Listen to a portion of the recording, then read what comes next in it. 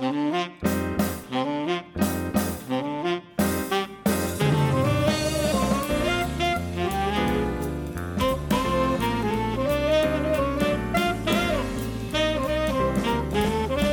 everybody and welcome to this week's bonus podcast, and it is one of those episodes. It's going to be a long one. Finally, after like 20 weeks or so, we've caught up with the next 5 years of classic Coronation Street. So today we're going to be talking about the episodes that we've seen between 2000 and the end of 2004.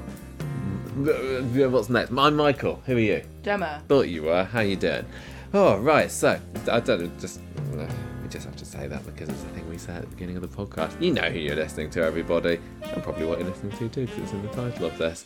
Gemma, I need to ask, how did you find our latest foray into classic-ish Coronation Street? And it's classic-ish because we're getting closer and closer to modern day, aren't we? Now we're past the millennium.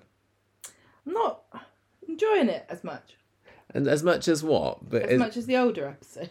It's funny, isn't it? Because I'm kind of enjoying it, and looking down the notes that we've been making over the last few months, I'm like going, oh yeah, there's some quite good episodes there. There were some definite like great episodes, but there weren't really quite ones. so many fairly good ones. No, there were like some really great ones, a decent number of that was quite good ones, but not so many of the in-betweens, you know? And there were definitely some where I thought, that was a fairly dull episode, apart from a particularly memorable scene, maybe. So I have been enjoying it, but it's not grabbed me as much as some of the older ones, for sure. And it definitely feels... it feels like we're past the golden age. I don't know. You know, it's hard to put. But maybe as we discuss it, we'll be able to put our fingers on exactly what it was. Well, I know what it was. It's because there's less of a feel of like exciting exploration that there has been in the older ones. Where I'm like, oh, this is something famous that I've heard about, or I'm glad I get to find out more about this character. Or there's also like the interest that I feel about looking back at how people used to live in different eras, and like before the 80s it was like, wow, it was like that before I was born, and then when it was the 80s it's like, oh yeah, I remember when it was like that. And it's also like some of the stuff I've already seen before, or I know the characters. And also the other thing is there are more episodes. And I said this before when I've said I didn't enjoy it as much for other time periods, but then there are more episodes, so the stories are spread out more, and there are fewer episodes that we actually watch. So I'm not getting, like, back in the very early times, I feel like episodes were a bit more standalone than they are now, but also I feel like I got to see all of a story, you know, from beginning to end. Yeah. Sorry, that's a cat. And now it's like, oh, here's the end of this story, or mostly this is the ending of the so-and-so story. There's been some that we've seen, you know, I tried to pick a variety of episodes throughout it, like the Hillman saga, which I'm sure we'll get to quite soon, because that to me was still the biggest story of this 5-year period. But yeah, I get what you're saying about it not feeling as new or, you know, discovering, because this was the era when you started to watch it, wasn't it? You started watching when we first met, and that was in 2001. So but although you didn't watch all of it during that period, because, you know, if we were ever separated, like in the summer holidays or Christmas or whatever, you wouldn't watch it then. Then there was, of course, the year where I was living abroad in France. That was like late 2003 to summer 2004, so you didn't watch it then. Even I didn't watch it then. So there were some episodes that are on here that I hadn't seen before, although I was able to catch up with the Coronation Street visual updates, but now I got to see them, which is good.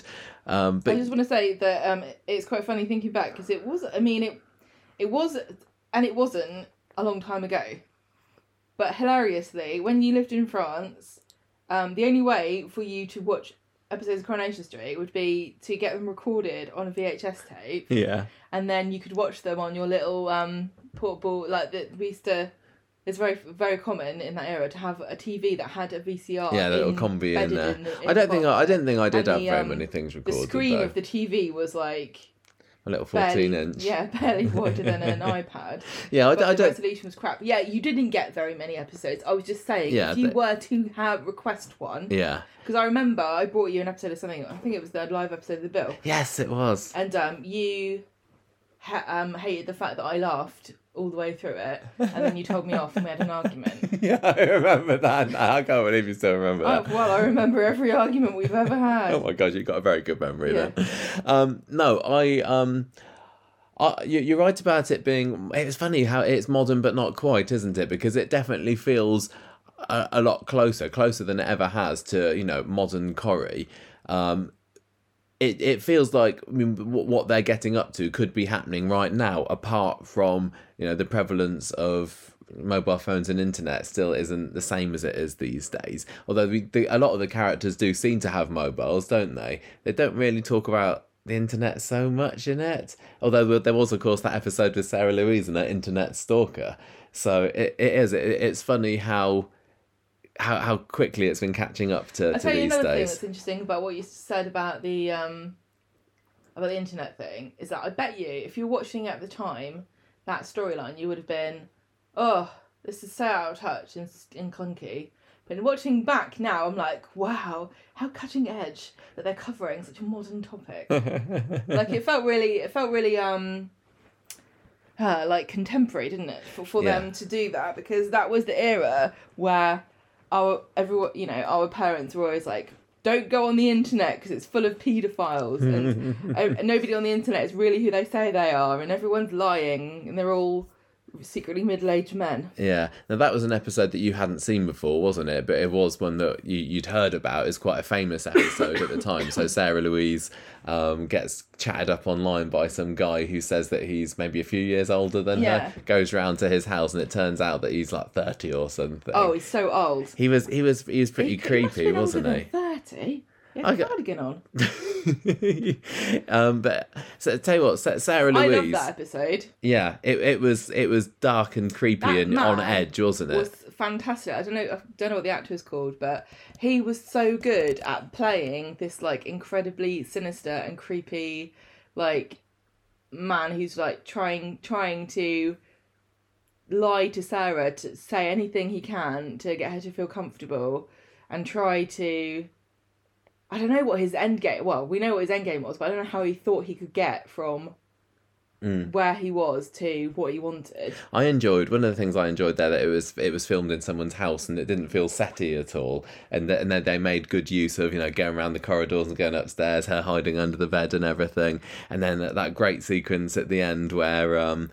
Dennis Stringer comes to rescue her after... Like Candice goes and finds out what says that she's there or something. I can't remember what it was. And they have that massive attack music and a great long teardrop. Yeah. And then they have a great long shot from the corridor outside and then kind of up into the sky, like it was like a drone shot. But obviously, it wasn't bad. It was very powerful. That was so well done. And luckily for them, that song has not really dated. Like it still feels like you could use that music now in a dramatic scene, and it would give it a sort of melancholic, poignant atmosphere. But like that was very dangerous to use. I assume it was. I don't know when that came out. That was 2000. Let me just have a look. I know. Oh no, yeah, no, I don't know. That was 2001. The episode, wasn't it? I feel that there were more episodes in this era that sort of melancholic. That was from 98, so it was. Fairly modern then. Yeah, there were quite a few episodes there where that kind of music could have fit in, because I would say melancholic was the tone of, not the majority of it or anything, but more things did feel a bit darker and grimier and grittier, which we were saying at the late 90s. The transition from classic Corrie into modern Corrie had well and truly happened by the end, well, by the period that we've just reached, hasn't it? That's the thing also, is that these episodes are cherry-picked, and the big major stories in this era were sort of headline-grabbing and trying to compete with the other big TV shows. And, 2000... The early 2000s was when sort of big headlining TV shows really became an important part of pop culture. You know, like TV was always has had its place, but it felt a bit more disposable and a bit more kind of, I don't know. I don't really know how to describe it, but it's only really with the advent of shows like Lost and Desperate Housewives that tentpole television with big stars and big names became really important. Yeah. And it's not like TV would never had big, like, culty following before then. Like, I'm thinking of, like, The X-Files, for example, that and Buffy. That was, like, the very, very beginning of this new era of fandom and television watching, where people could talk on the internet about what they were watching. So definitely The X-Files and Buffy had that, like, people on, like, BBS forums and stuff talking about the show. Yeah. So TV probably, it feels like, you know, this is very uneducated, got a bit darker and a bit more involved because it was fostering a different kind of viewing experience, and it was also competing with different. And the other thing about it too is that you know, the ones that we're watching are the ones that stick in everyone's mind, or that they were important, and those are going to be the stories that revolve around fairly dark things. I mean, 2001 itself, that also had Alma's death and Toya's rape as well. So it was a bit of a dark year for Corrie, both of which I think were done very well. And I know that you know, both have had various criticisms given to them, you know, the misery of Toya's death around Easter, rape around Easter, Alma's death happening a little bit too quickly just to speed it up for story drama purposes, but they were both really, really well done. And I think with Toya and Sarah Louise, actually, Georgia Taylor and Tina O'Brien showed just how brilliant young actresses they were back then, and they were used a lot, weren't they? Because this is it was around was it 2000 maybe, or maybe it was late 99, I can't remember, that Tina O'Brien took over as Sarah Louise, and she had the pregnancy stuff in 2000, didn't she? When she gave birth to Brittany at first, who later renamed Bethany, and then she had this internet storyline, the Stalker, and of course the Richard Hillman story that she was quite key in. Toya, we were noted that towards the end of the 90s, she was used tons, wasn't she? Considering that now the character of Toya often gets sidelined, she was huge name in Coronation Street back then. I think it's also interesting how little there really was a Chav Toya. Like, she came in, the first episode she was ever in, she nicked that drill out of Bill's van, and gave it to her dad as a present. And they were, you know, her and Leanne Scobold, and she was kind of, you know, very kind of slobbish appearance, and I think she smoked as well, did she? Yeah. So, you know, she was very rebellious and chavvy. But then she really changed quite rapidly into a very similar person to the Toya that we know now. That's why she ended up going to university and everything. Did she go to university? She had a lecturer. That was a college lecturer. But I thought it was funny because she was getting she was getting out with her lecturer, wasn't she? And Les was saying that he was a lecturer or something like that. It was quite funny. Yeah, it was a good pun. What were you saying? She, in a way, and this is going to sound weird, she kind of reminds me a little bit of Ken, in that it's a generation of people that feel as though they are defining an era. Okay, so she's like an elder millennial or a zennial, or the very end of Gen Z, or the cusp of this generation of people who are, you know, like it's like a notable generation, the same way that Ken was in the generation of kids that were growing up to sort of, you know, like hippies and stuff, you know? And they're not quite a part of the mainstream, but they definitely represent a rebellious sort of spirit to their parents. And it's funny because Toya's rebellion is the same as Ken's, in that she went to educate herself and rejected the sort of more working class roots of her family, and therefore kind of alienated herself a little bit from them. I think it was funny how quickly and how early the character was dropped, because she was 2003, I think, so she only had 5-6 years or so in this show, and then she was gone for another 15 years or so, and now it feels weird. Like she's kind of always been in it. I know. It's like there was never a gap. And Leanne as well, she went even earlier than Toya, didn't she? She went, I can't remember where she went off to.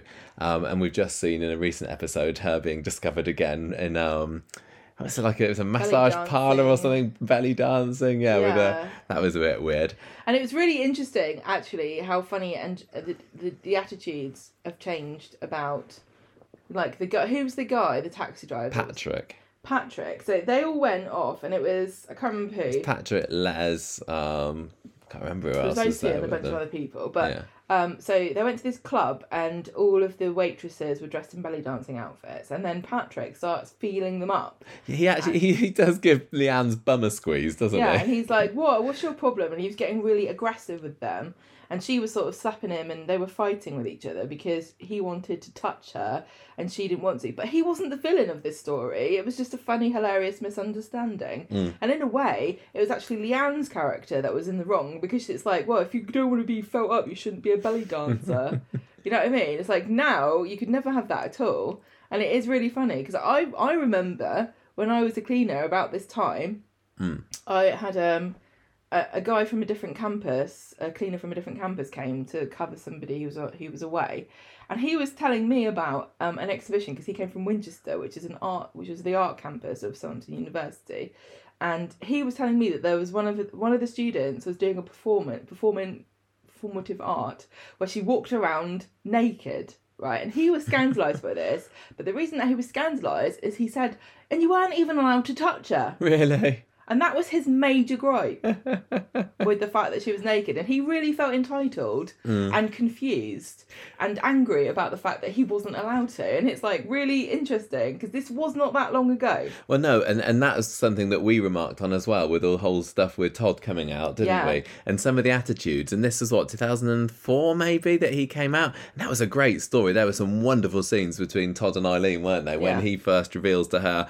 I'm in love with a man. Who was it that he fancied? Was it Carl at work? I can't remember. Yeah. And her, she didn't automatically kind of acceptance straight away. And some of the words that were being used, like Vera in the cafe, and she was calling him all sorts. He was saying, "Oh, these fairies, such and you're such." Not allowed in here. Yeah. She literally wouldn't serve Todd because he was a fairy, in her words. Yeah.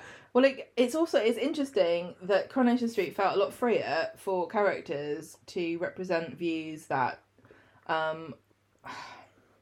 So I can't really remember that far back about how I felt personally about people being gay. I didn't know any. Well, actually, that's not true. I think we were pretty accepting. Because my mum's best friend was gay, and I didn't really have an opinion about it. But I think in general at the time, it's not like if you're like, it was a big thing to come out. And I think everyone was kind of accepting, but there were always jokes and silly comments about people being gay. But Coronation Street felt a bit freer for characters to represent that spectrum of views a bit more honestly than they do now. So now, first of all, I don't think it would be a big deal if a character came out.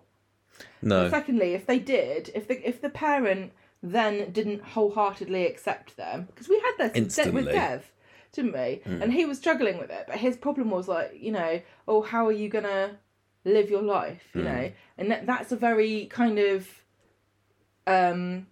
positive reaction for, like, it shows that they're worried about it, but only for the person, not for any other reason. Whereas Eileen kind of struggled with it a little bit, and she was very confused, and she wasn't positive about him. But then, you can say in that time it wasn't great. It wasn't a great experience to be gay anyway. Not that it always is now either. But I just find it interesting that characters really had a bit more of a grey spectrum of opinions, and they weren't necessarily a villain or a goodie or a baddie. Whereas now I think everyone's very anodyne, and everybody has the same opinions about everything, and everyone's very PC. And if they say something ignorant, they're swiftly educated, and they're very apologetic, and they learn their lesson. Like when we had with the racism storyline, with everyone in the Rovers talking about racism and all learning how that it's bad. And so, like, I can't see that of happening back in the old days. Yeah. Honestly, I find it more interesting in the old days. I know it was more offensive, and it's easy for me to say that. But equally, I'm a woman, and the attitudes towards women were horrific. But I still find it interesting and entertaining sometimes to learn about other people's opinions. Yeah. And it felt like people weren't as threatened. Along those similar lines about people weren't necessarily villainised for having these particular attitudes. You were also noticing, I suppose I was as well, but the smoking thing as well. Yeah. We often mention, like, these days, if someone's got a cigarette in their mouth, that's how you know they're a villain. You got a couple of vapors that are still left, but barely even that we see at the moment. But back even 2004, you had Karen McDonald's smoking on a fag, didn't you? And it was just, she did. And that quick turnaround in less than 15 years or whatever is quite remarkable. It makes you wonder, what with the Rovers being a less used set because of COVID, whether there will be some kind of, because I think that smoking, like the new smoking is either going to be meat eating or it's going to be drinking. It's going to be something, that everyone's We're going to look back and say, I can't believe everybody just used to sit and drink all night. Yeah. I don't know. I feel like people don't want to give those things up, but equally, nobody wanted to give up smoking inside, did they? No. You still had people like Blanche who were very free with their views about things, weren't they? Oh yeah, she was great. She was. See, the thing is about Blanche is that she transitioned into being non-politically correct as a joke, but before that happened, she was just saying what they thought an old lady would say. Yeah.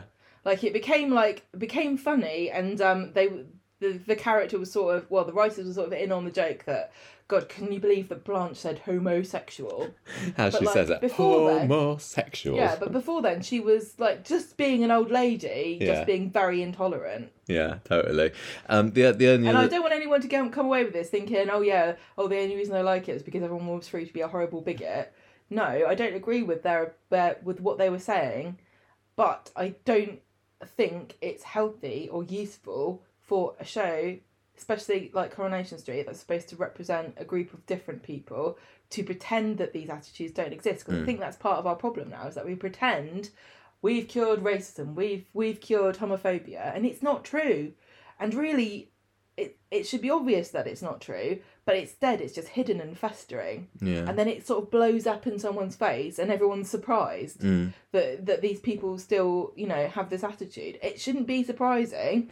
But because it's all sanitised and hidden away now, and we don't confront or like you said, it just comes across as like a public service announcement. A bit like the James racism storyline this year. Here's a very special episode about, Dev discovering the word woke. Yeah.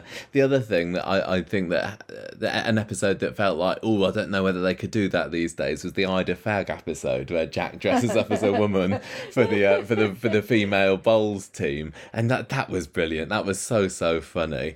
It's really, you could not do that now. No, and that was 15, 16 years ago.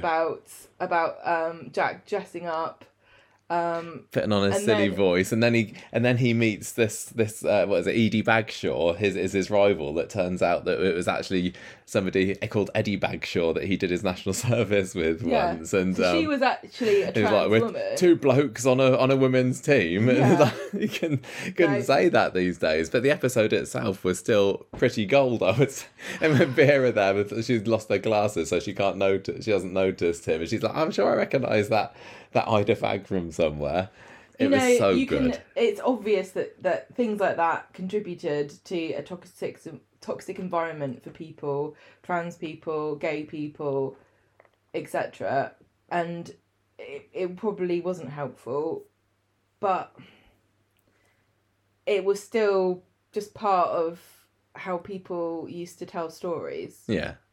But the thing is, like, although you do say these days, what's going to be offensive now that in the future that's now? I don't think anything really, because everything's so carefully considered and everyone's worried about offending people. Yeah. But the thing is, you have to isolate these things and watch them in the time that they were created, and it's only 15 years ago. That's the crazy thing to me. I know. This is why I kept saying about you know, it's happened so quick. People forget how quickly this happened. And not only was it only 15 years ago, you can also say this was only, you know, 5, 6, 7 years before we started the podcast as well. I know. That's what seems funniest. Like, we were barely out of this era by the time we started Conversation Street. It is funny. Yeah. It's really weird, and you know, yeah, it's like Carry On films and stuff. Yeah, you can still enjoy them. And like Benny Hill, so offensive, but I can also laugh at them. And I don't, you know, like they were very, very, a lot of this stuff was very sexist. Yeah. And as a woman, I can still go, silly. Oh, I can't believe they used to have that. Boobs. I know. All right, okay, let's see what else we think characterises this era. I would say that there was a real kind of explosion of characters. Lots more new characters in this 5-year period, some of which are still going now, some of which didn't stay for very long. I mean, we talked about about Patrick, the cabbie, for example. Yeah, but I would say a lot of these are like household names now. They are, but it was funny watching it, because it felt like, oh yeah, this was like this little bunch of characters, because before this era, you had still... I don't know. You had your group of classic characters with your Alex and your Bets and your Lens and everything, and that felt like a different era. And then you had this that felt like a different era, but it feels very, very separate to modern day Coronation Street. So even though that you still had, you know, Gail was still there, Audrey was still there, you had the beginnings of Fizz and Chesney and everything that was going on with, say, I don't know, Karen and the Harrises and Claire and Bev and Charlie and Shelley, it felt like they're their own little group of characters that came into the show for a little bit, had their stories for about 4 or 5 years, and then disappeared. And then that was literally the very end of those characters. Kieran, Sunita, there, you know what I mean? Lots of characters that belong together and then were forgotten about. Yeah. So some of which were quite small. The Baldwins, Danny Baldwin coming in, Frankie Warren, Jamie, and everyone. It was funny that what kind of characters stood out to you? As a one that you enjoyed seeing again. What do you mean? Of any of these new ones, these major or minor new characters, who did you enjoy? The most impressive debut to me was Eileen, who came in the most Eileen that Eileen's ever Eileened. You know. Yeah. And again, interesting. She smoked. Yeah, she did, didn't she? Yeah. And it was just... Eileen's first episode was cracking. Sue Claver nailed that character right from the start. Exactly what Eileen was what was expected of Eileen. She delivered it perfectly. Yeah, she was cocky. She was knowledgeable. Changed. She had Steve and Vikram wrapped around her little finger. Very she kind of talked herself into a job. Has changed about Eileen over the year. You know? I think that she's got a bit more world weary now because she doesn't have as many scenes and. You know, unfortunately, there aren't any good cab office scenes anymore. No. COVID. I remember loving her instantly, and then seeing her back in her debut, I just thought, yeah, Eileen was fantastic back then. She was so good. And the whole of the Grimshaw unit, I really, really enjoyed having Bruno there as Todd and Ryan James as Ryan Thomas, as Jason. They had some great little scenes together, but particularly the Todd coming out to Eileen scene was so well done. And then, of course, you had the Eileen and Gail fight, which we watched. And I was when we came up to that, I thought, is it going to be as good? Because that's one of the scenes that people always bring up, isn't it? As like a classic from that era. And it was just as good to watch it again. It was brilliant. But then you had... You know, you had your Marias, you had your Kirks. Kirk was kind of funny because to me he didn't seem quite so dense back then. They definitely had him saying silly things sometimes, but he felt like he had a little bit more nous to him, don't you think? I think he's been slowly being poisoned by some kind of horrible brain. It's whatever's getting Gail, I tell you. Disease. He was never the brightest, or was he the brightest bulb? But yeah, he had a bit more to him back then, I think. Tyrone...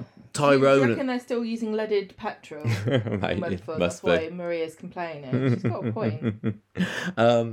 Tyrone I enjoy back in this era. I mean, I've never stopped liking Tyrone really, but I think it's been funny seeing him kind of grow up as a teenager, and then kind of he's still got a bit of the Scrappy Doo syndrome even in this era, hasn't he? Because like when he was going up against Terry Duckworth, for example, because Terry Duckworth swans in a couple of times in this era, doesn't he, to try and con his parents, and Tyrone's there kind of like puffing himself up to try and stand up to him. It's quite funny.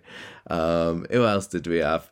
Karen. She was always one who I look back on. I thought, yeah, I really, really enjoyed Karen. Seeing her this time, it took me a little while to warm up to her, and I think it took a year or so for Saran to probably get into the role. She seemed a bit too nasty and cowy to begin with, but then I think when they took her just that little bit more characterized a little bit. No, there was that, but it was she was just a bit too horrible to other people. But when maybe when Steve was able to control her a little bit and things blew up in Karen's face, it was quite funny. But I just enjoyed watching her kind of. I liked her looking down on other people, and she would. But when somebody or Steve stood up to her, she kind of like, you know, put her tongue inside her cheek or whatever, and just going, oh whatever. And all the stuff with what else was Karen getting up to? There was the game show episode that we saw recently, wasn't there, where the McDonald's and the Barlows go on the top of the tree, and Karen's the Barlow McDonald's are the McDonald's. The McDonald's, and she and Steve was trying to hide the fact that he was going on this game show from Karen. What else did Karen get up to? There was the stuff with Joe Carter, that boss at the factory. That was a bit dull. The thing is, I think I remember watching Karen at the time and enjoying her more than I did in this rewatch, because I don't think the episodes really... They weren't her best ones. The thing about but Karen I liked her more as it went on. In isolation, she's very abrasive and difficult. But if you watched her story, I think it was easier to like her. I think I might say that as a whole for this era, because I remember when I watched it, particularly around when the Hillman Sarah story was at its peak, and then for a little while after that, I remember vividly at the time thinking, wow, this is a really great era of Coronation Street. And I'd been watching for 6 or 7 years at that point, so I'd seen the highs and the lows, and some years had felt better than others. But I vividly remember thinking that this 2003, 2002, 2004-ish sort of era was really, you know, top of its game, my favourite Corrie had ever been. I didn't feel it quite so much rewatching it, but I think it was because we were just watching it in bits, like you said. Hillman, then, how did you find that? Because this was the story that got you into it, and I remember at the beginning of the podcast and back in the early days, you always used to say that was the story that hooked you into it and was your favourite Coronation Street story of all time. Did it live up to it when you rewatched it again? It felt more like vignettes and a highlights reel of something than following a story. And that's the trouble about all of these. And obviously that's what they are. But I feel as though when I watched older Corrie episodes, I felt a bit more like I was following more of a story. That's all. It was fun to watch it. I don't feel like our rewatch captured the essence of it, because a lot of these were like very slow drip, you know. Well, we saw the Dougie's death episode, didn't we? Yes. Which was quite fun, because I can't remember whether you'd watched that at the time. I think I watched that without you, and then I showed you afterwards, and I hadn't realised that Dougie was going to die at the first. That was the first time that we'd seen Coronation Street in widescreen as well, and I rewatched. That was kind of funny seeing the show evolve in that way. Then we had Patricia's death, where he whacks her with the spade. That was fun. And then we saw all the stuff with Archie and Audrey was great as well, wasn't it? There was that great four-hander in the end, towards the end of 2002, which was Gail, Richard, Audrey and Archie, and that was where Audrey has trapped herself in Archie's house because she thinks that Richard's coming after her, and she thinks she's going insane. She's hysterical, and then Archie gets her to do these tests like she has to have to count down from 100 or something. I can't remember what she does.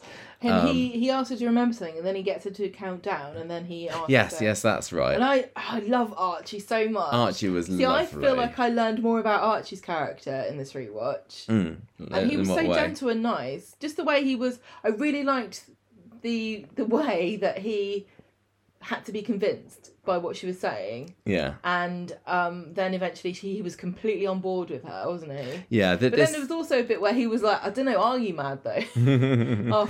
Yeah, they do this dementia test, and Audrey's thrilled that she can still remember, and this proves to her that she's not going insane. She also remembers about Richard knowing something about a battery and a smoke detector or something, and I think that's the piece of evidence that Archie...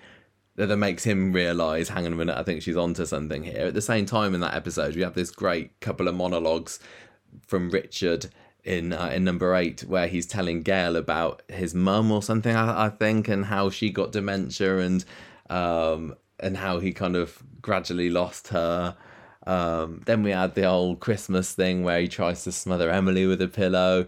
Maxine's death. Christmas? Yeah. At Christmas? At Christmas he tries to bash Emily, yeah. But and then we had Maxine's death in a couple of weeks after that. That was like a late mid-January kind of thing. Maxine's death afterwards?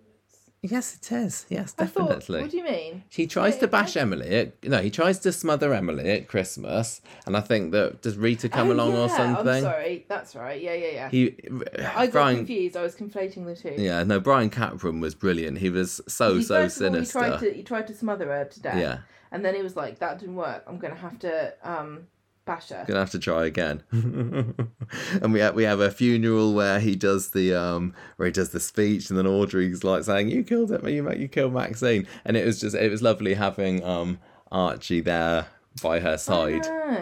And then we had the fantastic Norman Bates with a briefcase episode, which was where it kind of somebody's leaving party, I can't remember, and throughout the episode Gail is gradually realising, she's piecing together the bits of evidence from like listening to other people, remembering the night of Maxine's death, and then and the fact that she finds out that Aidan Critchley, who he tries to pin the death on, was drugged up on diazepam, which is the medicine that Audrey was having. And then she hears Steve talking about Patricia Hillman's bracelet that was found on the site, and it all comes out in the second episode of the two-parter. Brilliant stuff. And that was almost a two-hander as well, wasn't it? Because you had there's a little bit of David and Sarah Lou upstairs in the dark, but it was mostly a whole half an hour of just Gail and Richard, and this was Gail at her top form, long before nutcase Gail that we've got these days. And it had some great lines like the how could it be an accident, she was hit over the head with the crowbar and stuff. It was I loved it. And then you got your canal splash. That was I loved watching all that again, and it just took me right back to what a brilliant period of Coronation Street that story was. And it's still making me think, but did I like that better, or did I like the Pat Phelan story better? And I don't know. These things are difficult to compare sometimes, aren't they? But that was so well done. What else we got, Gemma? Tell me about something else you've enjoyed in this era, a character or a story or something. Who did I like? I don't know. What was my favourite story? I don't know. You tell me. I don't know. Oh, what did you think of... Well, I remember at the time. What about the Bet return? Because that was quite a controversial couple of weeks, wasn't it? So this was, 2002 maybe she comes back? And, what did you make of that? Because we really enjoyed Bet from the original run. It was really weird watching it, because it obviously is a car crash, but it just made me feel a bit sad, because it's like, it could have been great, and it's it just and I remember sort of thinking maybe it was, she wouldn't fit in, but actually looking at her in the show and how the show was, I think she could have done it. I think she could have fit in. She couldn't fit in now. She maybe could have, but I still felt that she was a bit of a fish out of water then. But there were still characters in it, like Les, for example, that were very weird caricature characters,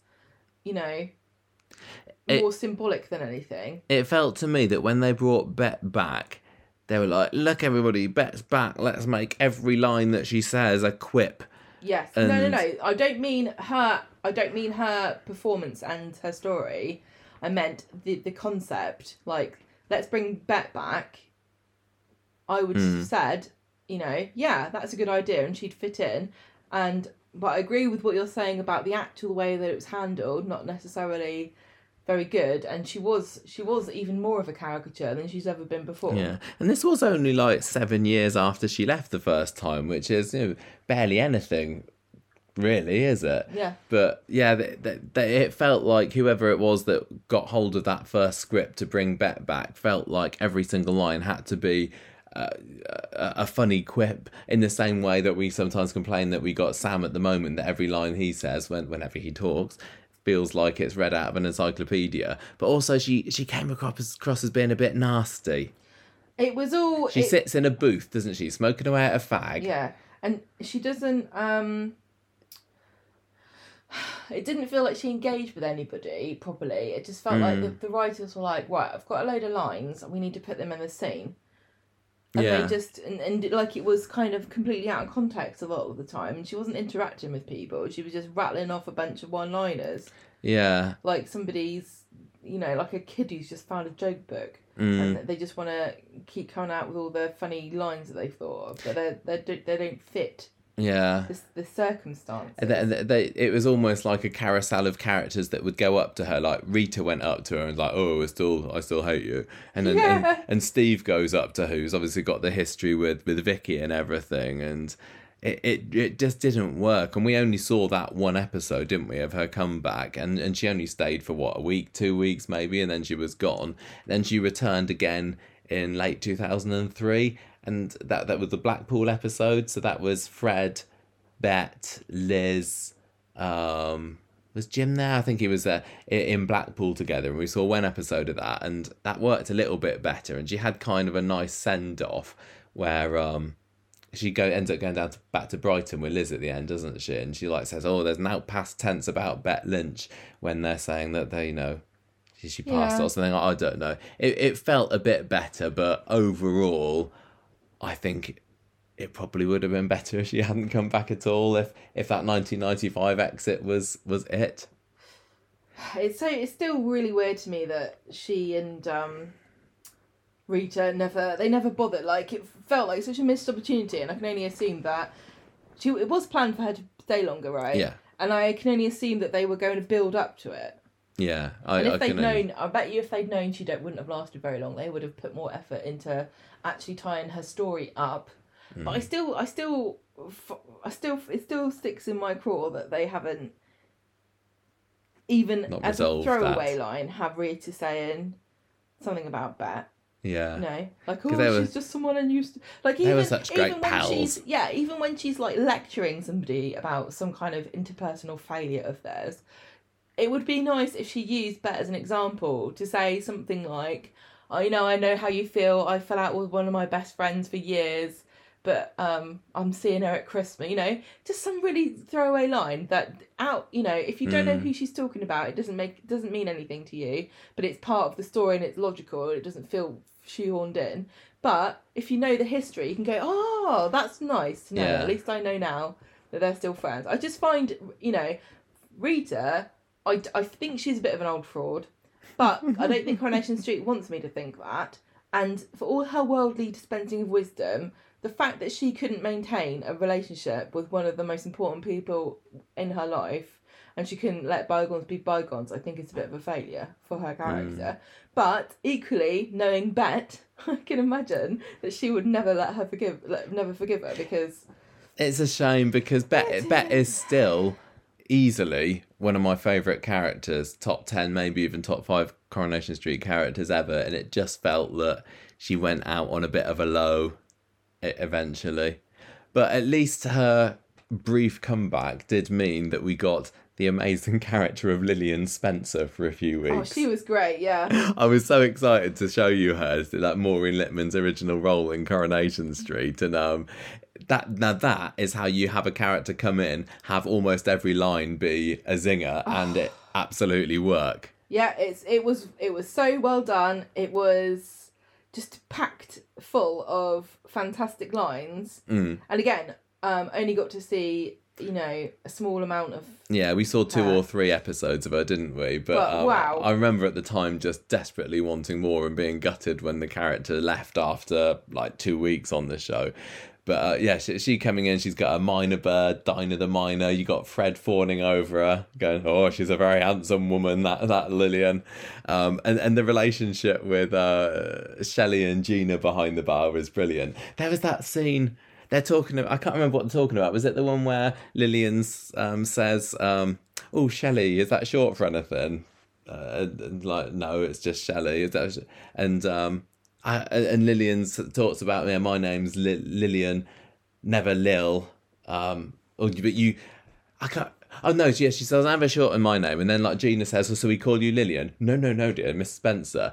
And there was a great line, I can't remember where it is now, but Gina does this great dopey look where Lillian is... Yeah, I can't remember what it was exactly now. What you're talking about, where she just looks really gormless, doesn't she? And yeah. And she says that I can't... Yeah, I can't remember. If you haven't seen these episodes from like July 2002 with Lillian Spencer, you really do owe it to yourself to go and track them down. They're on YouTube.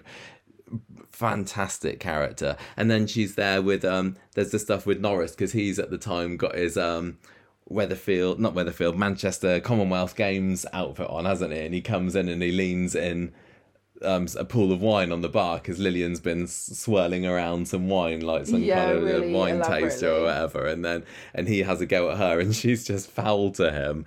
It was so funny, and then she ends up barring everybody for a couple of episodes, doesn't she? Well, it's a great example of somebody the same way that Sue Cleaver came in as like the absolute essence of Eileen immediately straight off the bat. It's like a very well studied character who had a massive impact instantly, and it's a massive talent to be able to do that with a character, because quite a lot of them come in fairly bland, don't they? Because they're still trying to work out what the character is, who they are, how the actor's going to work with that character, and there are loads of characters who have developed into something much better than they ever were to start with, you know. Lots of people where they finally found their feet after a while and become something amazing. But it's very rare to come in and instantly just be fantastic. Particularly because this character was never meant to exist, and she was brought in as a last minute, "Oh my gosh, Julie Goodyear has left the programme, we need to fill this gap in the story, quick, what do we do?" And it's really interesting too, because I wouldn't say the script was absolutely zinging. It's more to do with Maureen Lipman's performance of the lines. It was a mixture. I thought the script was pretty good, but she was wonderful, and up against John Savardin, and then the actresses who played Shelley and Gina as well. They just sparked off each other so well. But what I mean is, how did they get to that point? Like, how did they know that they were going to get Maureen Lipman in, or I don't know. How did they write the script? Because anyone else, I think, with that script wouldn't have been as interesting. Yeah. But Maureen Lipman with that character, and also with Evelyn as well, can just say a line that's, you know, anyone else would just be, you know, nothing offensive whatsoever, but they can turn it into the most devastating insult you've ever heard. Yeah, definitely. Another character that I was excited for you to see for the first time, because this was before you started watching it, was Little Wayne. Because one of the things that we saw over this 5 years was the rise of Roy and Hayley as foster parents, wasn't it? We saw Fizz coming in, and Wayne. Did they have? It was Wayne. Was it before or after Fizz? I can't remember. I think it was after. But what did you make of him? He was adorable, wasn't he?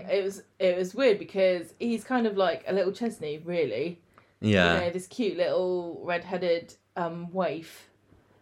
Yeah, he was just so he was like classic tragic orphan, wasn't he? Corey does those really well. And your heart just melts for him. And what did they have? They had Roy giving him this animal book, and he's like, "Oh, I hide it under my pillow," and that's what made us think of the report when he came back in a few years ago now. And then they had the story where Roy and Hayley kidnap him in the forest to get him away from his evil stepdad, who was a nasty piece of work, wasn't he? Naughty. Alex Swinton. I know a lot of these are really hard for me to follow, to be honest. These stories, because we didn't get to see every episode of the story, and I felt a bit like I was peeping through someone's window, where I don't get to follow them around all day long. I can't hear what they're saying probably, but I get glimpses and vignettes of things and can kind of infer stuff, but. I think that this story was hard to follow. I just kind of picked it to show you because I wanted to see what you thought of Wayne and just how cute he was. Yes, he was very cute. The other thing that I liked from Roy was that Civil War reenactment story. Yeah, very Roy. Yeah, where he he had his gun and he was stoking it in the supermarket, do you remember? And then he gets arrested. Yeah, everyone freaks out. That was massively farcical, wasn't it? Having Fred Elliott was as the leader of the Cavaliers and Roy as the Roundheads going up against each other on the Red Wreck, and they almost Roy ended up nearly braining Fred at one point. I can't remember. And they were going to dunk Karen, or no? Oh yeah, didn't they have Karen in the stocks or something? Because she was a witch. Yeah. Oh yeah, because Gina and Shelley. Karen gets annoyed that she hasn't got a role in it, doesn't she? And then they say, "Oh, we got the perfect role for you." She's like, "Yay!" Yeah. That was silly. That was funny. I tell you what, my favourite story probably was because I don't know that. Did I watch at the time? Probably, I can't remember, but it was probably the most exciting thing. Mad Maya. Oh yes, yeah, we definitely watched that at the time because that was 2004, and that's very recent to us because we just saw the big explosion episode a couple of days ago, didn't we? But that's the story when I look back and I think, oh yeah, they said that. I think I remember that being quite big at the time, but I don't particularly remember it that much now. But I trust myself remembering it was big. But was it really? And then when we watched it, it was brilliant. And Mad Maya is like seriously underrated as a Coronation Street villainess. She is played by Sasha Behar, and she is fantastic. She's looks that she gives, one of my favourite Corrie villains.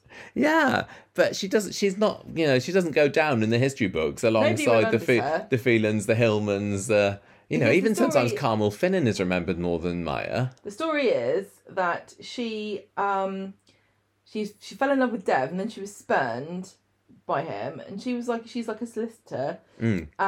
She came in as a solicitor to Roy and Hayley in the Wayne case, and so she kind of got booted out for Sunita, and she was so jealous and she couldn't get over it, and then she burned down all of Dev's shops in one night, and then the final one was the one on Coronation Street, and she tied Sunita and Dev up on the upstairs flat of the shop, and then she turned the gas on, and then she just lit a fire downstairs. And there was a bit before then when a policeman came. He was saying, "Oh, I'm just checking because to see if you're all right." And she pretends to be Sunita. Yeah. And I tell you what, she's so fantastic.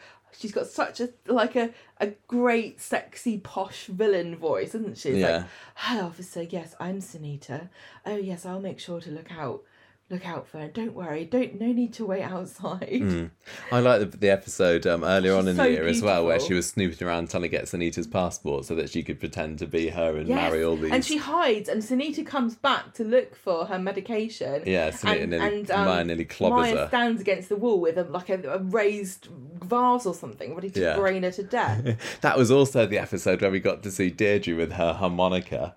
Yes. And that came out of nowhere. I remember that Deirdre had every so often, like very, very rarely, it was like a little treat like Rita singing, would get out the harmonica, and it was so good. And Blanche had been there telling her how disappointed she is with her or something. And but then at the end, Blanche is like, "Oh, go on, play a tune." That was we got to see Blanche. I mean Deirdre on the harmonica, and also just recently Norris playing the church organ, didn't he? But he can only play I Do Like to Be Beside the Seaside or Devil Woman. That was at Ashley and Claire's wedding. Yes. Did you enjoy seeing Claire again? I was a bit like nonplussed by her, which is basically how I think I felt about her at the time. In my head, Ashley and Maxine are the ultimate couple. Maxine is the woman. No, I think Claire and Ashley made more sense. They did, but they felt like much nicer pairing.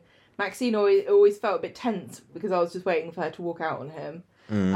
But I will say, I reckon watching it back that Claire, her wedding dress was my favourite wedding dress. Oh yeah, you said that. We were watching that the other day. She looked so magnificent. The actual dress underneath, I'm not so fussed on.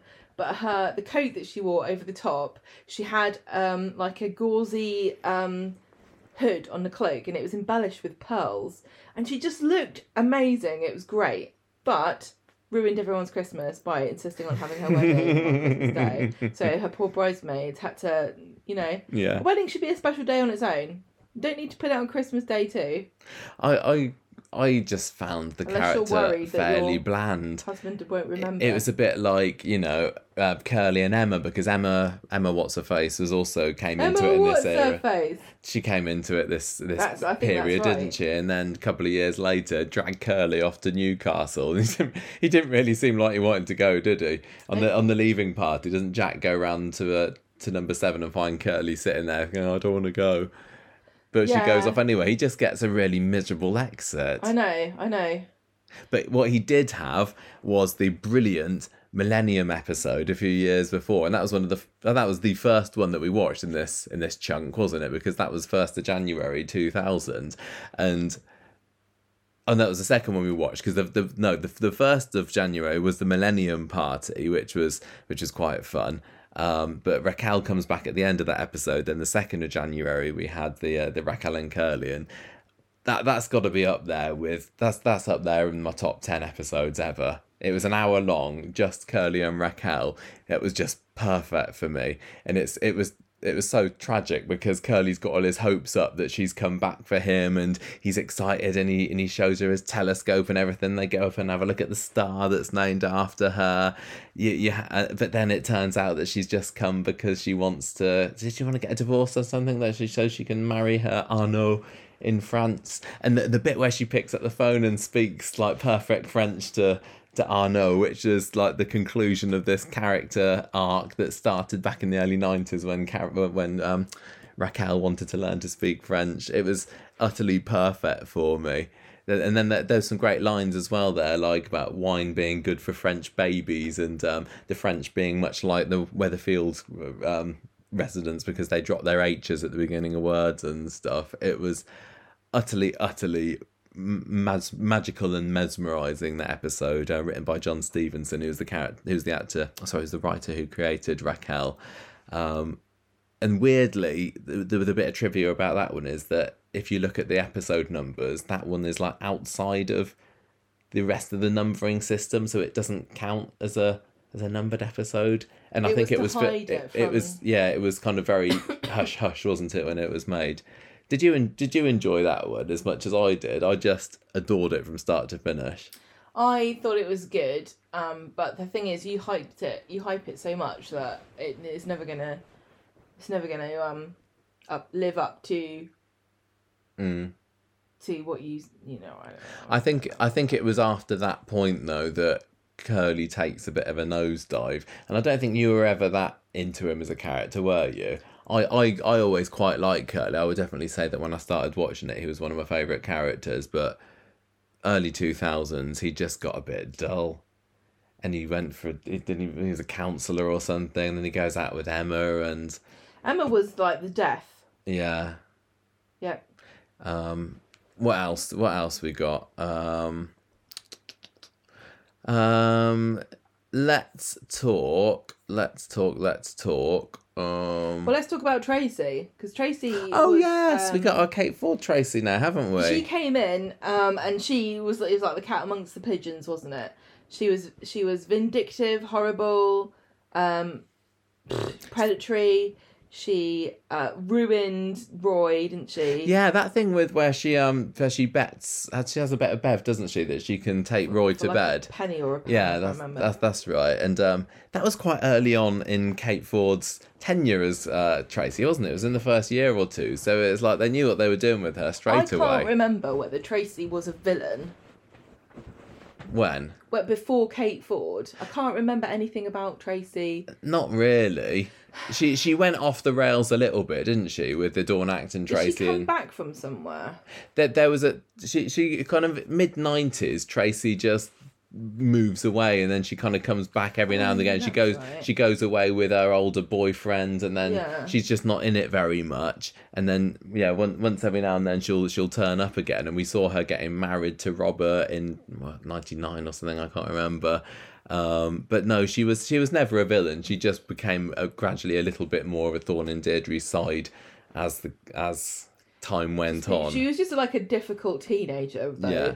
And then when Kate Ford took over, Tracy was just like, one of the most unlikable people, probably, or like you probably still so fun. Love to watch her, but hate her personality because she was a very big character and she was behind a lot of the mischief on the street. So the thing that she did was she pretended that she slept with Roy to mess with his head.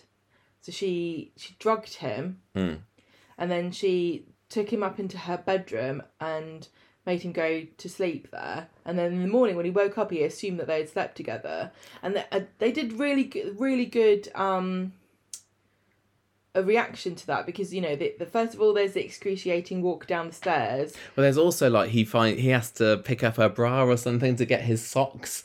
Something and it's really funny. Yeah, the awkward moment when he wakes up and he doesn't want to wake her up, but he wants to get out and he needs to find his clothes. Then he tiptoes down the stairs, but Deirdre and Ken and little Adam is there as well. And they're like, do you want breakfast? And he's like, oh God, and then he leaves. But then, and I guess you're laughing, but then when it cuts to him in the shower, and he's freaking out, and he's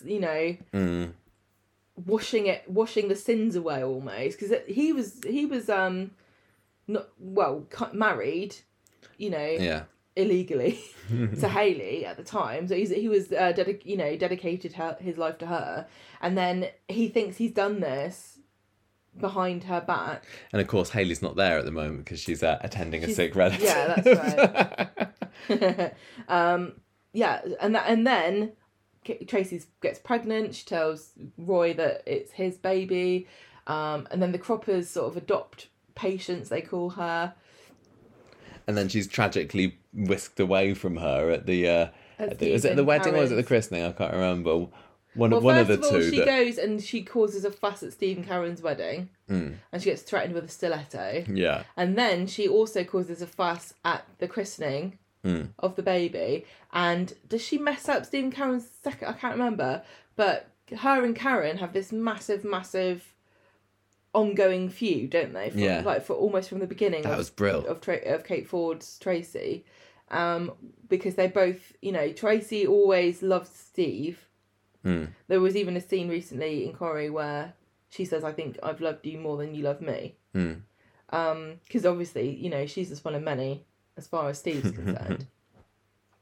But this kind of, the rivalry between those two, that was a massive story thread throughout these episodes. And then it culminates with Karen going off the rails, kidnapping Amy because Karen had a miscarriage, and all she really wanted was a baby. Well, what we didn't see in 2004 was very much of the breakdown story. We saw little bits, didn't we?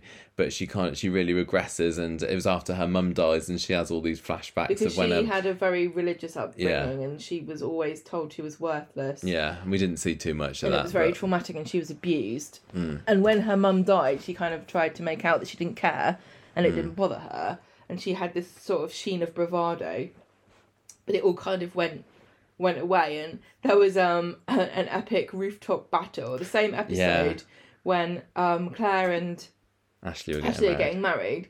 There's a Christmas Day rooftop battle between Tracy and Karen in the rain when Karen sort of like draped across the side of the building about to drop to her death and Tracy's standing over her with a stick about to stave her brains in, which is literally the definition of overkill.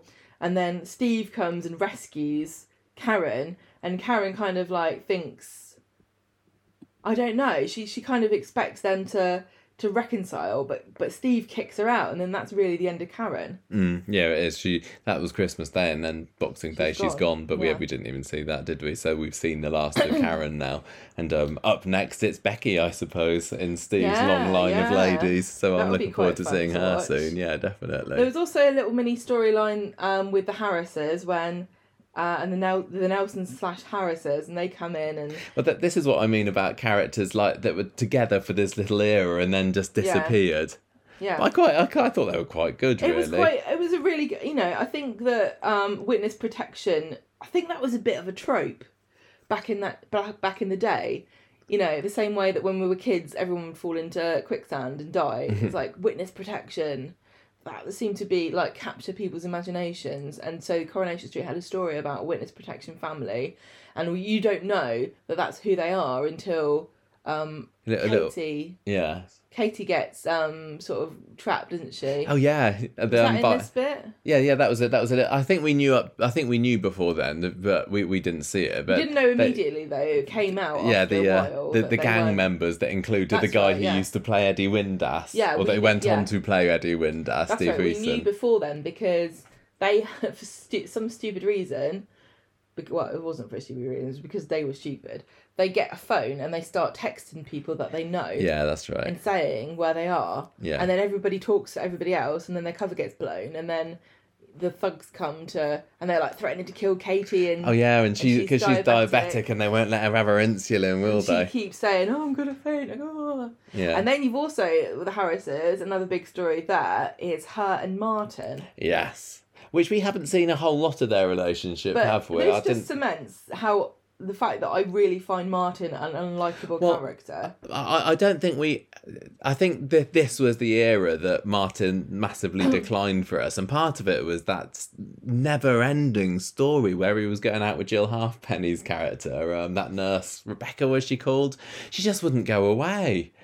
And every time she said she was going to leave, then she would pop up again. And we even though we were watching just snippets, it felt like every episode for weeks that we were watching, he'd be sneaking off and having a secret loving sessions with Jill Halfpenny. The thing that annoys me about Martin is that he's a character who acts as though all his misfortunes are things that are foisted and happening to him rather than him being the instigator. He spends a lot of his time running around, like moaning and shouting about stuff, all of which he's brought on himself.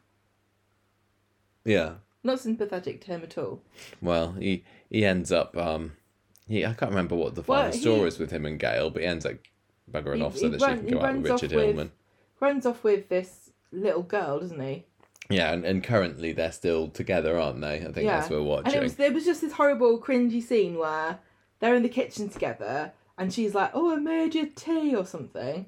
And then she's like, "Anyway, I've got to go to school." And it's like, oh man, like as a grown man, how could you, like, how old is he there? Is he the same age as us? I don't know. No, maybe a bit younger. He's younger. But like a girl in school, and you're like, make my dinner. Yeah. And do your homework. Very weird.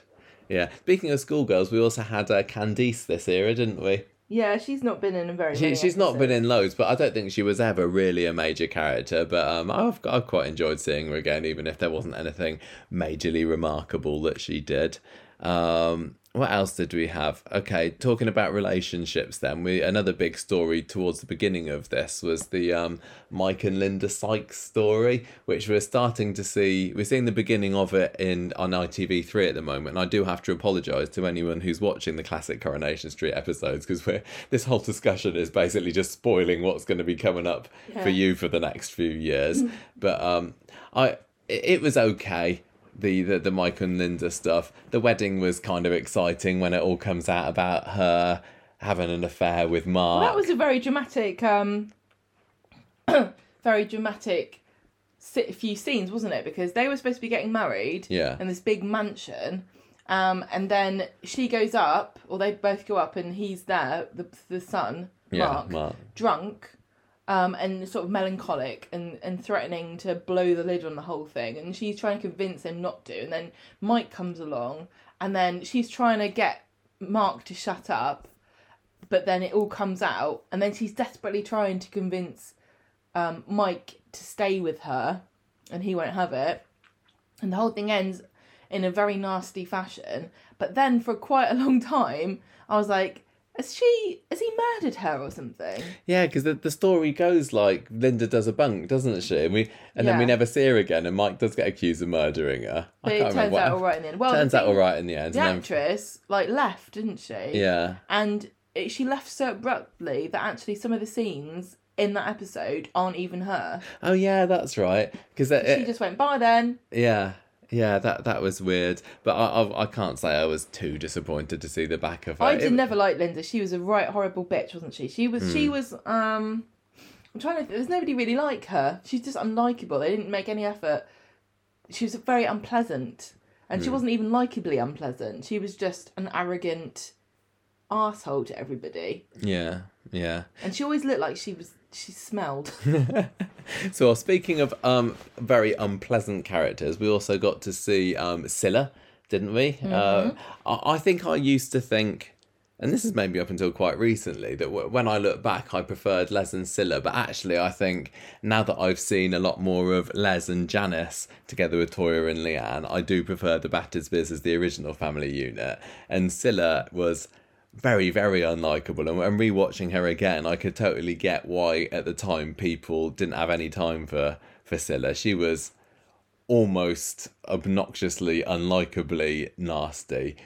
She had her fun points. She was very confrontational. Yeah, and she just always seemed like she's out to get whatever she can. And there was the little story where Rita clips Chesney around the ear, and Scylla's there saying, "Well, we're gonna take this penny sweet shop owner to the cleaners." And but we also did have the jacuzzi scene we watched recently, didn't we? That was kind of fun with Schmeichel in, who he grew very fast.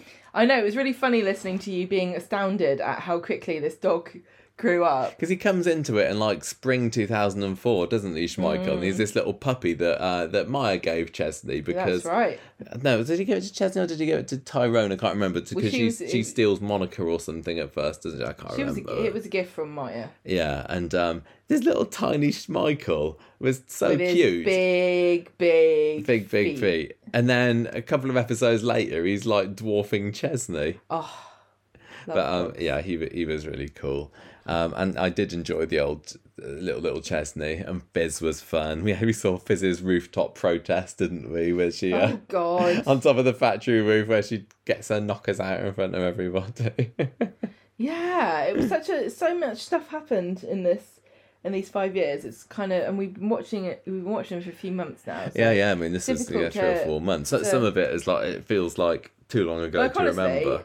The Millennium Two-Hander really feels like it happened so... I mean, we started off watching this set of episodes back in the old house, didn't we, of course? What house is that? Way back in the old house.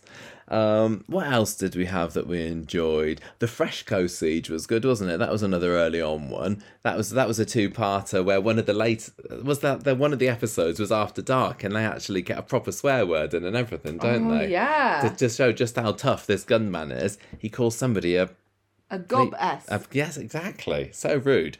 But that was so cool, because I particularly like Ken and Mike being tied up together in the back room, and them putting their differences to one side. This is the one where I said it was like a Mitchell and Webb sketch from Peep Show. Yeah.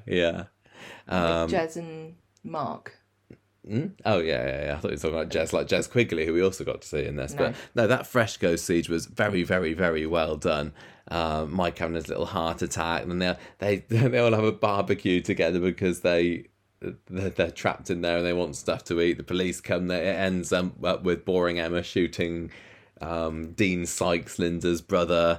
That was I don't think it's particularly remembered. That I think the people that know about it remember it, do bang on about how great it was, but it hasn't gone down as one of the all-time Corrie greats. But I remember watching that thinking that was really, really good episode. a couple of months ago when we watched it. We had the Corrie Live for the 40th anniversary. That was great. With Prince Charles in and Vera lying there because we ended up watching quite a few episodes in the lead up to that, didn't we? Because it had the Claytons coming back from the 80s, including Terry's son. Is it Brad who needs this kidney? No, not Brad. Brad was thingy's Trisha's son, Paul Clayton. He needs a kidney, and then Terry says that he'll do it, and then he chickens out at the last minute, so Vera has to go under the knife. And the live episode was very well done. And then had Noddy Holder turn up at the end, didn't it? What else did we have? What else did you enjoy? Don't know. You're running out of steam a little bit. There were so many things that happened. It's hard to remember everything. I mean, I read the recap before we started recording. I think we talked about most of the main bits that we enjoyed. The things that really stuck out to me, we've discussed it, honestly. We had Susan's come back when she ends up getting run over by Billy or whatever it was. Mm-hmm. We had Alma's death. Did we talk about that? That was really well done. About it a little bit. Yeah, that was very poignant. I think I've seen that clip so many times. I think everybody has. Who's watched clip shows, because it was, really sad. And when Audrey gets there just at the last minute. Yeah, she's too late to say goodbye because they'd fallen out, hadn't they? Yeah. And there's that really sad scene where everyone's just sitting around the deathbed, and Audrey comes in and she's talking to her like she's still alive, but she's not. Yeah, because she's the scene before she goes in, she's sitting in the car outside with Gail, isn't she? And they're saying you got to go in, and Audrey's too scared to go in because she doesn't want to go and see Alma die. Well, yeah. And doesn't Linda come out and fetch her and say, you need to come in now? But it's too late. I like that because it is scary, and it's easy if you've not been in that situation to judge Audrey and say, "Oh, but you silly girl, you should have gone in when because you knew it was your last chance." But death is scary, and knowing and what to say is scary, and wondering if you'll react in a weird way is scary. And her fears prevented her from saying goodbye to her best friend, and the show didn't judge her really for it, which is right, because sometimes in life when we're confronted with something really difficult, or we do mess up and we don't do the right thing, and it's not really our fault, but it's something that you've got to live with if you do. And I thought that was right, because I think unless you know someone who's been very sick, or you've been very sick yourself, you don't really realise that a lot of the hardship that comes along with it is other people and them not really knowing what to say or do. And it really is a weirdly natural reaction for humans to just avoid someone who's sick. And it's sad. It is very, really sad. That was so well done. Another one that I remember enjoying was the 44th wedding anniversary of Jack and Vera, where they go to the potting shed, and Jack's cooked her a fish supper or something, hasn't he? And Vera turns up there, and there's the scarecrow that he's dressed up to look like Vera, and they just have a nice little romantic time there, and they remember when they first spent the night together in her dad's potting shed or something, and then they sit, and it just ends with them sitting out on the bench telling each other they love each other and sort of singing "Been together now for 44 years."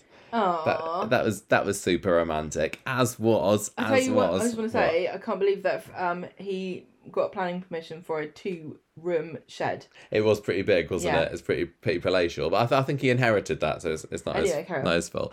I was saying that was lovely and romantic. We also got to see Tyrone and Maria at the Blackpool Tower, which was a fairly boring episode. Yeah, but that was one of your most treasured Corrie memories. That is one of my favourite Corrie moments, and it didn't let me down. It was so sweet. It's really funny that you're a bit of an old softie, really, and a bit of a romantic, which I'm surprised to hear, because you've never been like that with me. But two of your most favourite treasured Corrie episodes are that one and the two-hander with Curly and Raquel. I love that. There's some of the romantic moments I love. Haley and Roy at the airport.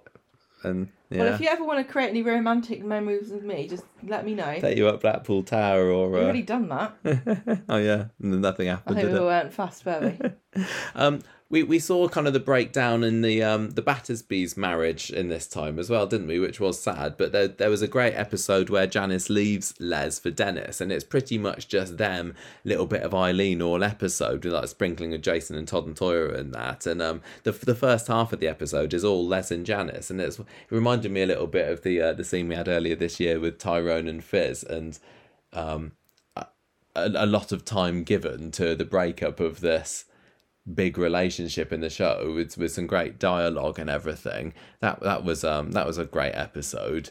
Then Dennis has to go around to Eileen to fess up to her and everything. It was very sad. And then we had Dennis's death a few episodes after. What else did we have? Trying to go down. I think you're right. I think we've talked about most of these. Norris being the medal bearer at the Commonwealth Games was fun. That was great. That was really that was good fun. That was a real highlight. We were for really Norris. confused. Like, did this happen? Because it looked like it. Like it was. It was filmed actually there. filmed at the Commonwealth Games, wasn't it? A few weeks before this was broadcast. How did they do it? Did they say, "Do you mind if we just get a character from our show to give somebody a medal?" I guess they must have done. And so the person who got the medal, were they in on it, or did they like, "Oh, you're going to be in Coronation Street"? I don't know whether that was an actor. Yeah, that's what I mean. I'd love to know more about how they filmed that. But that was quite sad, wasn't it? The fact that he was trying to get Emily to record it and she couldn't get the tape to work. Yeah. And everyone was totally unbothered by it, weren't they? Well, they were all watching a really great darts match that Les Battersby was playing in the pub, and then in the TV in the background you get to see Norris looking all proud, and he's like got a little tear in his eye and everything, and everybody misses it apart from maybe, isn't it, Nick gets to see it, but then he goes off to Canada because Nick comes back and forth a few times during this little stint. Still Adam Rickett Nick, although I think we get to see Ben Price Nick in the next chunk of 5 years. What else did we have? We had Peter's bigamy story. That kind of seemed to fly by pretty quickly, didn't it? It didn't feel to me like it was that massive when we got to see that. Although I still did enjoy the confrontation when Shelley and Peter Shelley and Lucy reveal to Peter that they know that he's dating both of them. Although in my head, I pictured them coming into the Rovers and telling him behind the bar, but it was actually behind in the back room of the pub. Did you enjoy that, or did it kind of, was it just like meh to you? What? Go on. I did enjoy the Shelley having a date with Eric Gartside, the Peter Kay's really character. That was fun. I've got a bit of a thing about celebrity cameos in Coronation Street. I find them quite annoying, and then I don't think they're on the whole very well done, because I think they pander too much to the celebrities, and there's too much like But I tell you what, the calibre of his acting was fantastic. Yeah, and his comedic timing, it was just a masterclass, wasn't it? He was fantastic. He owned that character. He was great. Yeah, that was also quite good, because that was an episode that I don't think I'd seen before. There were a couple of episodes with him, and weren't there? Because that was when I was living in France, and I'd seen some bits of it on clip shows, but there were definitely a good few scenes and lines that I hadn't seen before. So I got to appreciate that. Taking her to the restaurant and everything, and then taking her home to see his mum. And what was the mum doing? Well, she was in bed, wasn't she? And she came downstairs and she was like, "Don't sit in that chair, it's my husband's chair. Oh, he's yeah, dead." that's right, yeah.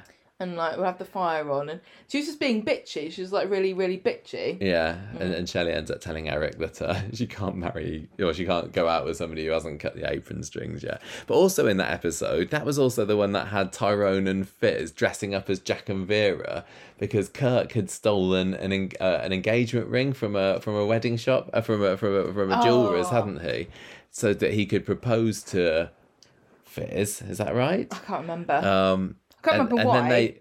And then they dress up as Jack and Vera to go and return the ring back to the shop. That and was I really had funny no scene. memory of ever seeing that before. That's a weird scene, because I feel like if this was in the folder on someone's desktop that they use when they're going for classic Corrie clips, this would be something that we'd see every single time they were like, and the laughs. That would be in it. But for some reason it's been forgotten. Yeah, that has.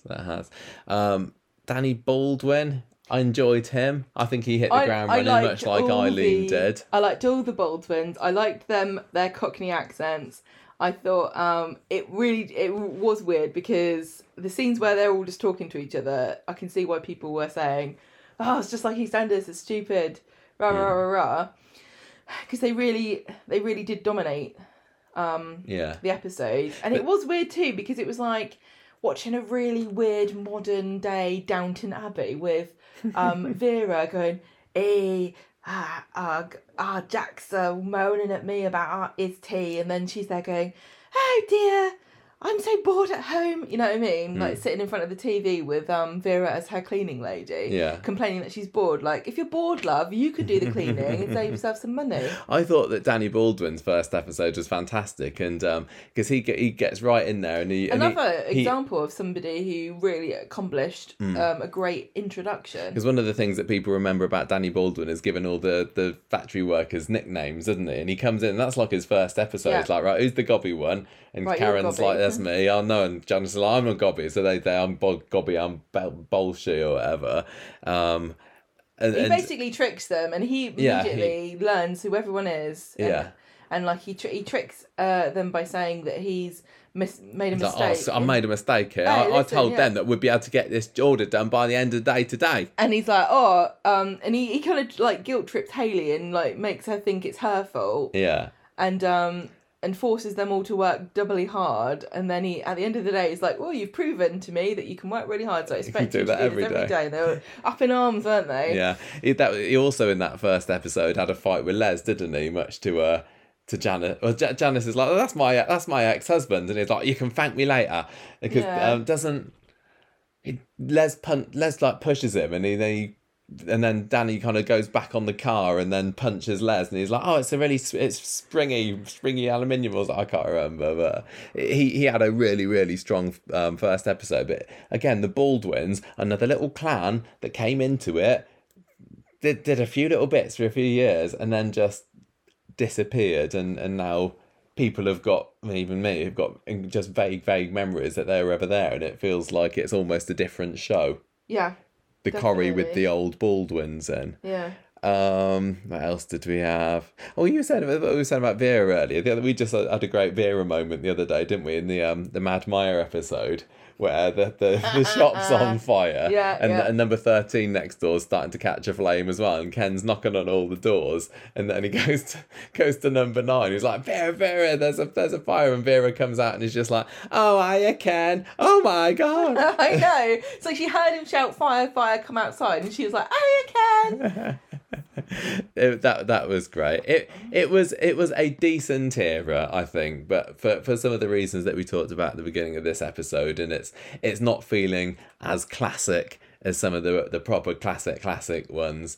There were some brilliant episodes, there were some good episodes, but just not so many very good episodes maybe in there. I don't know, there's a lot of fun stuff. It just, the magic of the earlier episodes is gone for me, but I don't want people to get the wrong impression of my opinion of Coronation Street, because a lot of the reasons why aren't necessarily to do with the quality of the episodes. I'm just looking down a list of the other new characters in this era, and there are still some that we've barely or not even mentioned, like Sam Kingston, for example, who was... He made a bit of an impression on us for the snippet of time that he was in, wasn't he? Just because he was so miserable. The Masked Python. Yeah. He was like you know how there's a trope of like the happy idiot because they're cheerful because they're too stupid to realise how dreadful life is. He was like the idiot burdened with the knowledge of like the future Armageddon of the planet or something. He was just like the saddest, droopiest dog hanging face ever. Yeah. Just moping around, and because he was so tall as well. I think there's something quite comical about a hangdog expression tall man. and it was such a weird like dichotomy between what he was supposed to be and who he actually ended up being, because he was supposed to be a stripper. Can you imagine a stripper coming in to a party with all these girls going woo woo, and he's there just going, I'm just thinking about the eventual death of the universe. I don't remember much about what his stories were. He went out with Toya for a bit, didn't he? And it was weird with him being with Toya too, because she can sometimes be a bit of a misery guts herself, especially back in those days. Yeah, she was quite po-faced.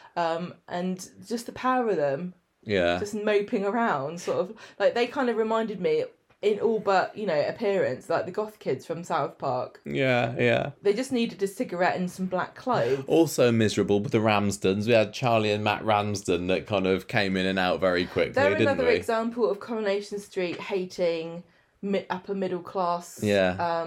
The teacher and the doctor. Yeah, and she came in like a massive raging bitch, didn't she? Because she was like, oh, we've got to slum it here with these people and complaining and laughing at everybody and hating everyone and just being a bitch. And then the whole thing blew up because they really hated each other and he was cheating on her. And... Oh, yeah, because he had that night with Maxine, didn't he? And that's where little baby Joshua came. Yeah, that's right. That was quite a good episode. She was kind of relatable in a way, because because she just wasn't having it. Yeah.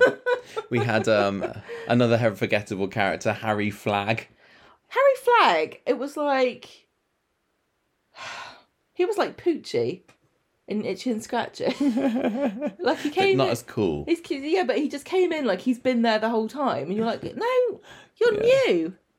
Sweeped a few floors. Cleaned a few bogs and then fogged off himself. And wasn't there a bit where he kind of like solved everyone's problems in the I think factory? He was kind of wise, but he was like unremarkable. a special guest star who's come to solve everyone's problems. Yeah. There was also Dennis Stringer who had a very tragic exit, and he was Eileen's boyfriend. He was good. And he died in a car crash. And there was that quite sad scene when. You had two different groups of people going to the hospital, and one gets good news and the other one gets bad news, and there was a mix-up. Yeah, I think, because that was when because Janice had left Les for Dennis just a few months before, hadn't she? And then Dennis. Yeah, and they both get in the car together, and there's a crash. Yeah, because they both end up at the hospital, and then she gets there. No, wasn't it that didn't Les try to kill himself on New Year's? And he drives away somewhere and tries to gas himself. Dennis goes off searching for him, finds him, and it's like, right, we need to take you to the hospital. But in the rush to the hospital, they end up flipping off the road. I think that's how it happened. But yeah, that was kind of tragic. But again, Dennis has kind of been lost to the annals of time. Yeah, it has been. But that was pretty solid. Yeah, that was solid. Emma Watts is like the worst character ever. Kelly Crabtree, we've seen a little bit of. Her. There's been a few factory girls, hasn't there? You had like your Bobby Lewis and your Sonia and everything. That there aren't really very many characters that are just there to be factory girls, but they've got names, but they don't really do anything. Which this era they had, and almost like they kind of need that at the moment because the factory staff at the moment is so depleted. You bring back your Sonia or your Bobby or your Kelly or whatever maybe. Less said about Orchid, the better. Oh yeah, we saw a little bit of Orchid, didn't we? Now apparently in this era, this was supposed to be the beginning of Yana Lum, not that we saw her, and also Jenny Reese, who's the registrar played by Blue Merrick. She did her first her first service this series. We didn't get to see that, but maybe we'll get to see her soon. Violet we saw for an episode, didn't we? Yeah, she slept with Jason and then got to have Christmas dinner with them. Yeah. If I was Eileen, I'd have a lot of questions about a woman who had nowhere to be on Christmas Day. I've also got a little list here about other exits that have happened. I wonder whether any of those are particularly remarkable. Nita and Natalie just kind of pop off, don't they? Gary ends up finding a new woman, new redhead who he rescues in Blackpool. Alison's death was quite good. Again, very sorry for anyone who's watching classic Coronation Street at the moment, because Alison was such a bland character, but actually just recently in ITV3 she's been having some fairly decent stuff where she's Kevin's girlfriend. Yeah, well she marries him in the end, doesn't she? And she goes mad. She goes mad, and because she loses the baby, and then or does she lose the baby or does it get born and then die? I can't remember, but she ends up stealing baby Bethany, doesn't she? And there's a great little scene where she does a long tragic speech before running in front of a lorry. So she had quite a good exit actually. And like I said, right at the moment in ITV3, where she's we're learning about her past and how she feels she was responsible for her sister's death. It's fairly good, but on the whole, fairly dull character. But yeah, at least you got a good exit. Just looking down these other lists of Danny Hargreaves, he was boring as well. You get, as you know at the moment, if you're watching on ITV3, that was Sally's bloke that she went out with for a bit. He kind of goes between. He's posh and he doesn't really like the kids. No, that's Greg Kelly you're thinking of. No, he was the market trader. He goes out with Sharon for a little bit as well in the late 90s, but he was fairly dull. Vikram went off. We didn't get to see much of his exit. I think all these other ones we've heard of. I suppose the only other thing that we haven't really talked about so far is some of the recasts we've seen, because this era saw the new Rosie and Sophie, didn't it? We got to see young Helen Flanagan, which was quite cool. She ended up starting quite a long time before Brooke Vincent, because we've only seen a little bit of Brooke, haven't we? A few of her episodes. But getting to see the young Helen Flanagan interacting with young Jack P. Shepherd has been quite cool. Doesn't David kind of fancy Rosie for a little bit? I can't remember. Yeah, he kind of fixates on her, doesn't he, a little bit? Yeah, he does a little bit. I mean, we've talked about these recasts, like Susan, when we talked about Gordon Clegg comes back for Betty's leaving party, and that's played by somebody else, but then he goes back to being the original actor at the very end. But yeah, I think that we're kind of done. I enjoyed it, and I think in the late 90s we talked about the fact that earlier this year we had a break from this for about a month, didn't we? We were trying to get through 1996, and it was such a slog. We were like, we need to just pause our classic Coronation Street watching at the moment. And I don't think there was ever a time during this where we thought, let's give it a break. It was always all right to watch an episode. Yeah. But equally, there weren't very many we were like, oh, we got to watch this, we got to see what happens next, got to watch it. It just kind of, it was on, and then occasionally there'd be a really, really good episode. And I think that's probably going to continue into the second half of the noughties. So I had a little look in the DVD case just the other day to see what was upcoming, and there are definitely some classics there. But I'm still just really looking forward to getting to the end of 2009 so we can say, right, let's go back to the 60s again, because I'm getting a real hankering. Back to the 60s. I want to see every episode I can. I know, because with this, I mean, back in the 60s we watched just the DVDs, didn't we? So we watched 8 episodes a year. But now, because we're watching more than just the DVDs, some year we're watching like 15, 20 episodes. We're pretty much watching at least twice as much as we were back then, and that's another reason why it's taken us 3-4 months to get to this stage. But absolutely, once this is done, so it's probably going to be March, April time maybe, and we'll have been doing this for over 2 years now. I know. It was the beginning of it's just before the beginning of the pandemic that we started watching the 60s episodes, and I'm very much looking forward to doing this. But it's still been a great experience, and once we reach the end of 2009, as well as doing a little rundown of these next 5 years, we'll also have to have a talk about the whole experience of watching Corrie from kind of start to finish, almost. Not obviously not all of it, but what our reflections are on the fact that we did it. And then it took us so long to do as well, didn't it? We were doing the podcast for like 7-8 years before we even decided to let's go back and watch some of the old ones. Yeah. I wish I'd done it sooner, but at the same time, it has been interesting, and it's given me a different perspective to have kind of steeped myself in the kind of myths and legends of the early years before I even got to watch it. And I really, really wish we had done some kind of pre-Old Corrie episode where I tried to piece together what my impressions were, you know? Yeah. It's difficult to remember what I thought.